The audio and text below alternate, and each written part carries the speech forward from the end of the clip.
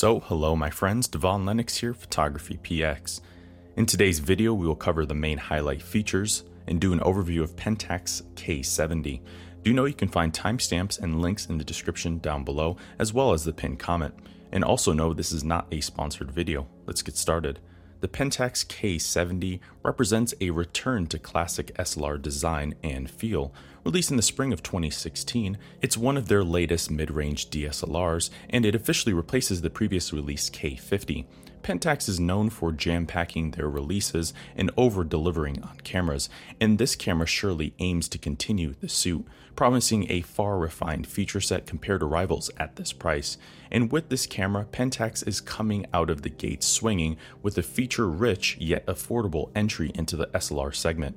They aim this mid-range DSLR at enthusiasts looking for a semi-professional yet affordable option, and it's also a camera they aim to compete with Nikon's D5500 and Canon's Rebel T6i.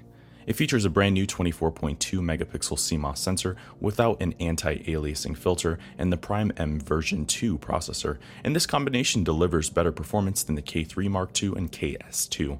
The camera also offers the clarity control function, an image processing tool that adjusts the clarity of images in camera, and it obtains the skin tone correction function, which helps soften skin tones and textures.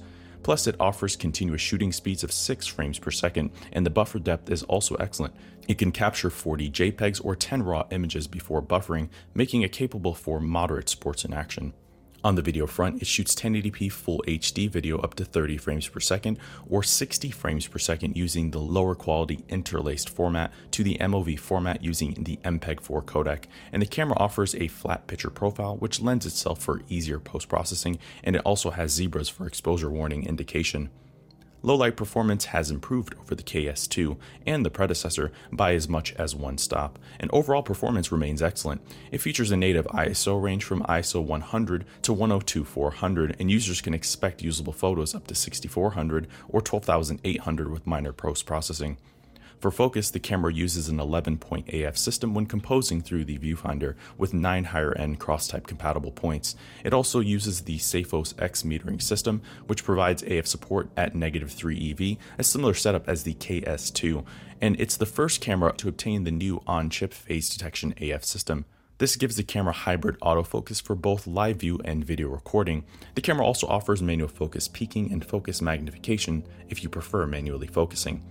For displays, it features a 3-inch vari-angle LCD with a resolution of 921K dots, the same setup as the KS2. The display also incorporates a unique feature from the K1, in this case the outdoor view setting, which brightens or dims the screen for more comfortable viewing. It also brings a new one of its own, the night vision display setting, which inverts the display to a black and red scheme suited for shooting in the dark. The camera also uses a pentaprism optical viewfinder with a large 0.95 times magnification and 100% coverage of the imaging area. This viewfinder configuration is typically only found on high-end DSLRs, such as the Pentax flagship, and for this reason, it's the current leader in the mid-range class in this regard, and the best it gets in the APS-C realm. Physically, it sports a classic SLR design and ergonomics. Pentax built this camera from a robust polycarbonate construction that affords the camera full weather sealing. While not the full magnesium alloy chassis as the K3 II, it's a notable improvement in build over the KS2, plus it offers outstanding cold performance to withstand temperatures down to -10 degrees Celsius, and in this regard, it's by far the most rugged SLR in its class, making it the leader here as well. Otherwise, it has dual adjustment dials, a built-in pop-up flash, a microphone input, an electronic level, 5-axis stabilization, the pixel shift resolution mode, AF fine tune, dust removal, interval composite, auto horizon correction, the Starstream movie mode, built-in time-lapse, HDR, the bulb timer function, extensive in-camera processing, anti-aliasing filter simulation, multi-exposures, and built-in wireless connectivity.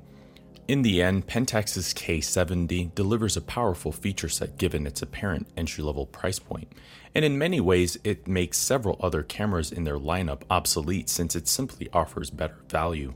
This is a camera that overall punches far above its weight class, and in some regards even outperforms the K3 II, and quite frankly, if you don't need the larger full-frame sensor from the K1, it's also a better option for similar enough quality at an affordable price.